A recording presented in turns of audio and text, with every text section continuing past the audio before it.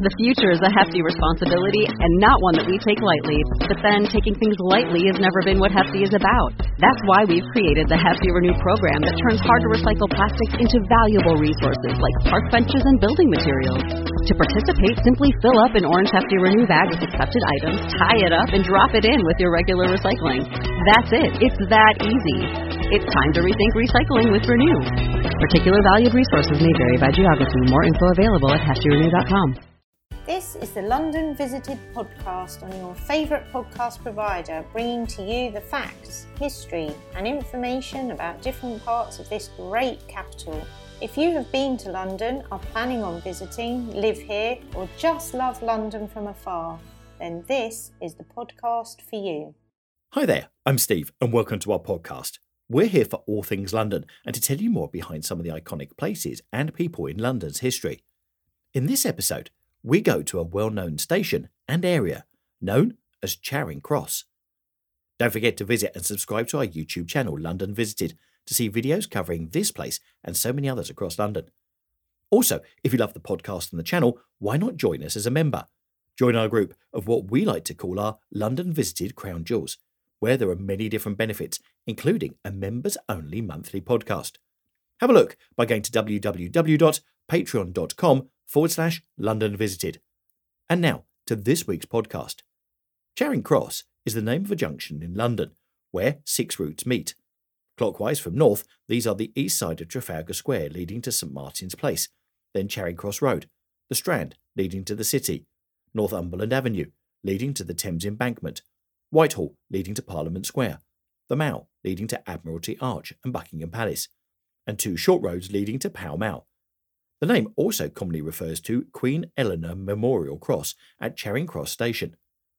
A bronze equestrian statue of Charles I, erected in 1675, stands high on a plinth, situated roughly where a medieval monument had previously stood for 353 years, since its construction in 1294. Until destroyed in 1647 by Cromwell and his revolutionary government, the famously beheaded king, appearing ascendant, is the work of French sculptor Hubert Lesser. The aforementioned Queen Eleanor Memorial Cross monument, the Charing Cross, was the largest and most ornate instance of a chain of medieval Eleanor crosses running from Lincoln to this location. It was a landmark for many centuries of the hamlet of Charing, Westminster, which later gave way to government property. A little of the Strand and Trafalgar Square. The cross in its various historical forms has lent its name to its locality, and especially Charing Cross Station. On the forecourt of this terminus station stands the ornate Queen Eleanor Memorial Cross, a taller emulation of the original, and built to mark the station's opening in 1864, at the height and in the epicentre of the Gothic revival, after the Palace of Westminster's rebuilding before Westminster Cathedral's construction. Until 1931, Charing Cross also referred to the north end of Whitehall between Great Scotland Yard and Trafalgar Square. Since the 19th century, Charing Cross has been the notional centre of London, and now is the point from which distances from London are measured. Erect a rich and stately carved cross, whereon her statue shall with glory shine, and henceforth see you call it Charing Cross. George Peele, the famous chronicle of King Edward I from 1593. The name of the lost hamlet, Charing, is derived from the Old English word most hopefully spelt Sering, a river bend, in this case thus meaning in the Thames. The suffix cross refers to the Eleanor Cross made between 1291 and 1294 by order of King Edward I as a memorial to his wife Eleanor of Cassel. At the time, this place comprised little more than wayside cottages serving the royal mews in the northern area of today's Trafalgar Square, and built specifically for the Palace of Whitehall, today much of the east side of Whitehall. A debunked folklore ran that the name is a corruption of Dear Queen in French, but the name predates Eleanor's death by at least 100 years. The stone cross was the work of a medieval sculptor, Alexander of Abingdon. It was destroyed in 1647 on the orders of the purely parliamentarian phase of the Long Parliament, or Oliver Cromwell himself in the Civil War. A 70 feet 21 metres high stone sculpture in front of Charing Cross Station, placed there in 1865, it is a re-imaging of the medieval cross on which a larger scale, more ornate, and not on the original site. It was designed by the architect E. M. Barry and carved by Thomas Earp of Lambeth, out of Portland stone, Mansfield stone, a fine sandstone, and Aberdeen granite. It stands at 203 metres to the north-east of the original cross, focal to the station forecourt, facing the Strand. Since 1675, the site of the cross has been occupied by a statue of King Charles I, mounted on a horse.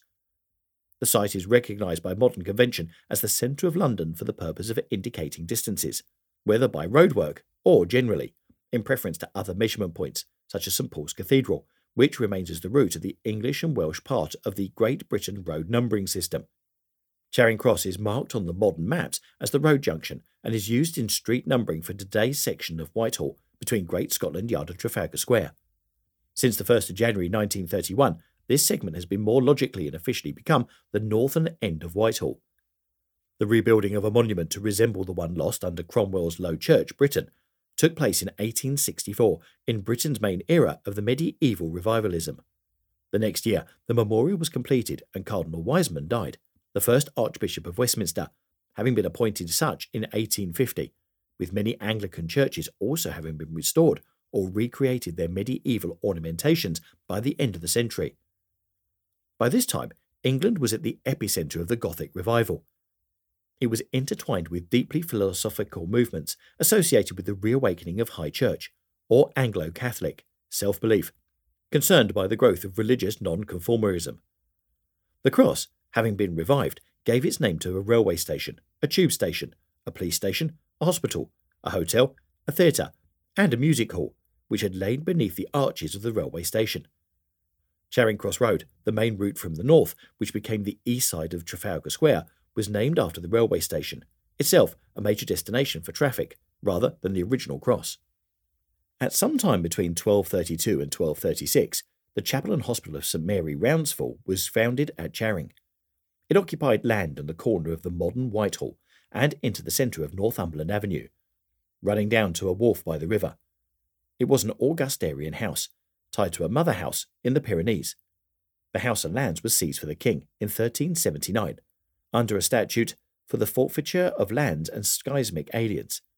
Protracted legal action returned some of the rights to the prior, but in 1414, Henry V suppressed the alien houses. The priory fell into long decline owing to a lack of money and arguments regarding the collection of titles with the parish church in St Martin in the Fields. In 1541, religious artefacts were moved to St Margaret's. The chapel was adapted as a private house. Its almshouse was sequestered to the royal palace. In 1608 to 1609, the Earl of Northampton built Northumberland House on the eastern portion of the property. In June 1874, the whole of the Duke's property at Charing Cross was purchased by the Metropolitan Board of Works for the formation of Northumberland Avenue.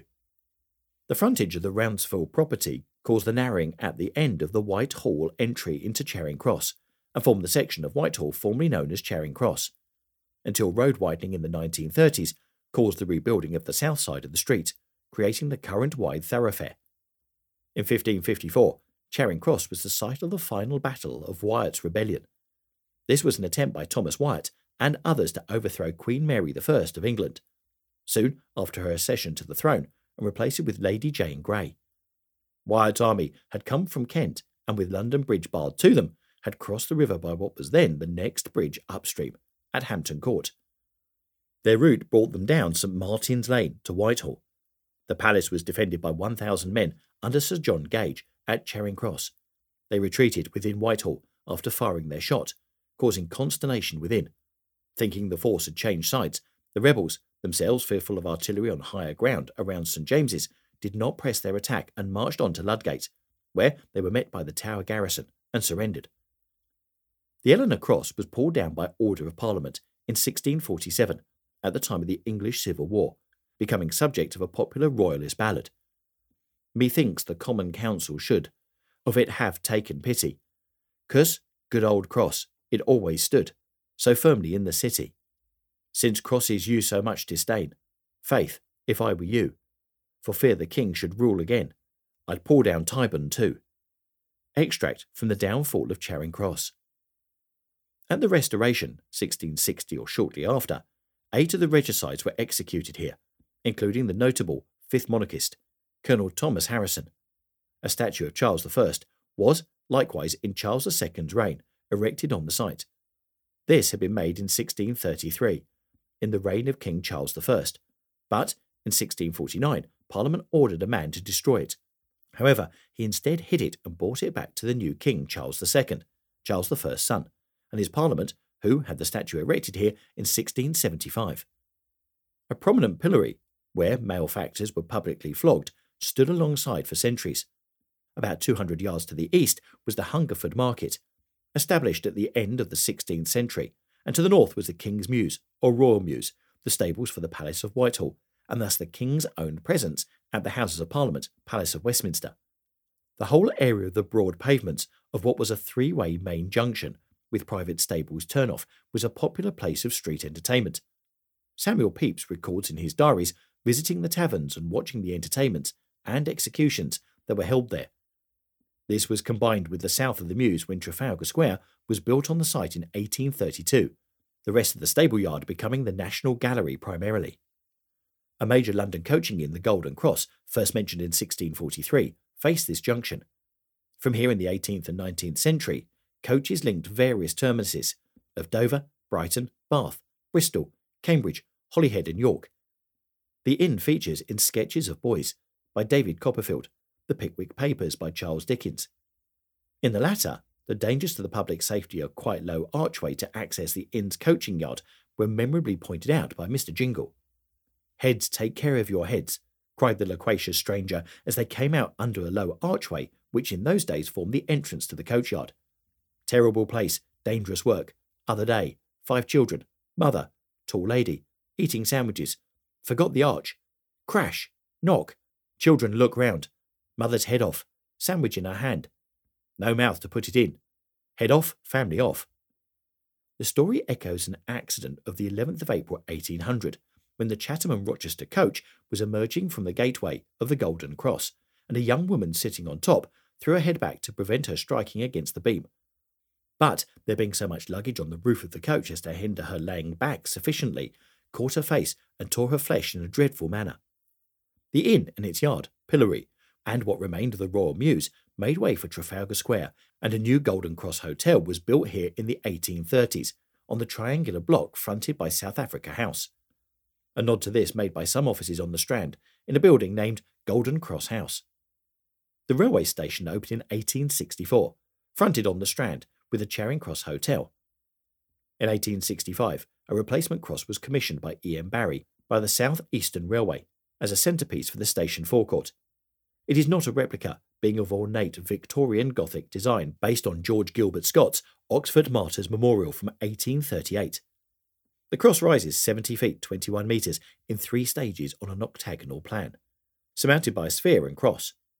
The shields in the panels of the first stage are copied from the Eleanor crosses, and bear the arms of England, Castle, Leon, and Pontau. Above the second parapet are 8 statues of Queen Eleanor. The cross was designated a Grade II monument on the 5th of February 1970. The month before, the bronze equestrian statue of Charles on a pedestal of carved Portland stone was given Grade I listed protection. By the late 18th century, the Charing Cross district was increasingly coming to be perceived as the centre of the metropolis, supplanting the traditional heartland of the city to the east. From the early 19th century, legislation applicable only to London metropolis used Charing Cross as a central point to define its geographical scope. Legislation applicable only to the London metropolis used Charing Cross as a central point to define its geographical scope. Its later use in legislation waned in favour of providing a schedule of local government areas and became mostly obsolete with the creation of Greater London in 1965. Road distances from London continued to be measured from Charing Cross. Prior to its selection as a commonly agreed central datum point, various points were used for this purpose. John Ogilby's Britannia of 1675, of which editions and derivations continued to be published throughout the 18th century, used the Standard, a former conduit head, in Cornhill, while John Carey's new itinerary of 1798 used the General Post Office in Lombard Street. The milestones on the main turnpike roads were mostly measured from their terminus, which was peripheral to the free passage urban London roads. 10 of these are notable: Hyde Park Corner, Whitechapel Church, the southern end of London Bridge, the east end of Westminster Bridge, Shoreditch Church, Tyburn Turnpike, Marble Arch, Holborn Bars, St Giles's Pound, Hicks Hall, as to the Great North Road, and the Stones End in the Borough. Some roads into Surrey and Sussex were measured from St Mary Le Bow Church in the city. Some of these structures were later moved or destroyed, but reference to them persisted as if they still remained in place. An exaggerated but well-meaning criticism was that all the books of roads published differ to the situation of milestones, and instead of being a guide to the traveller, serve only to confound him.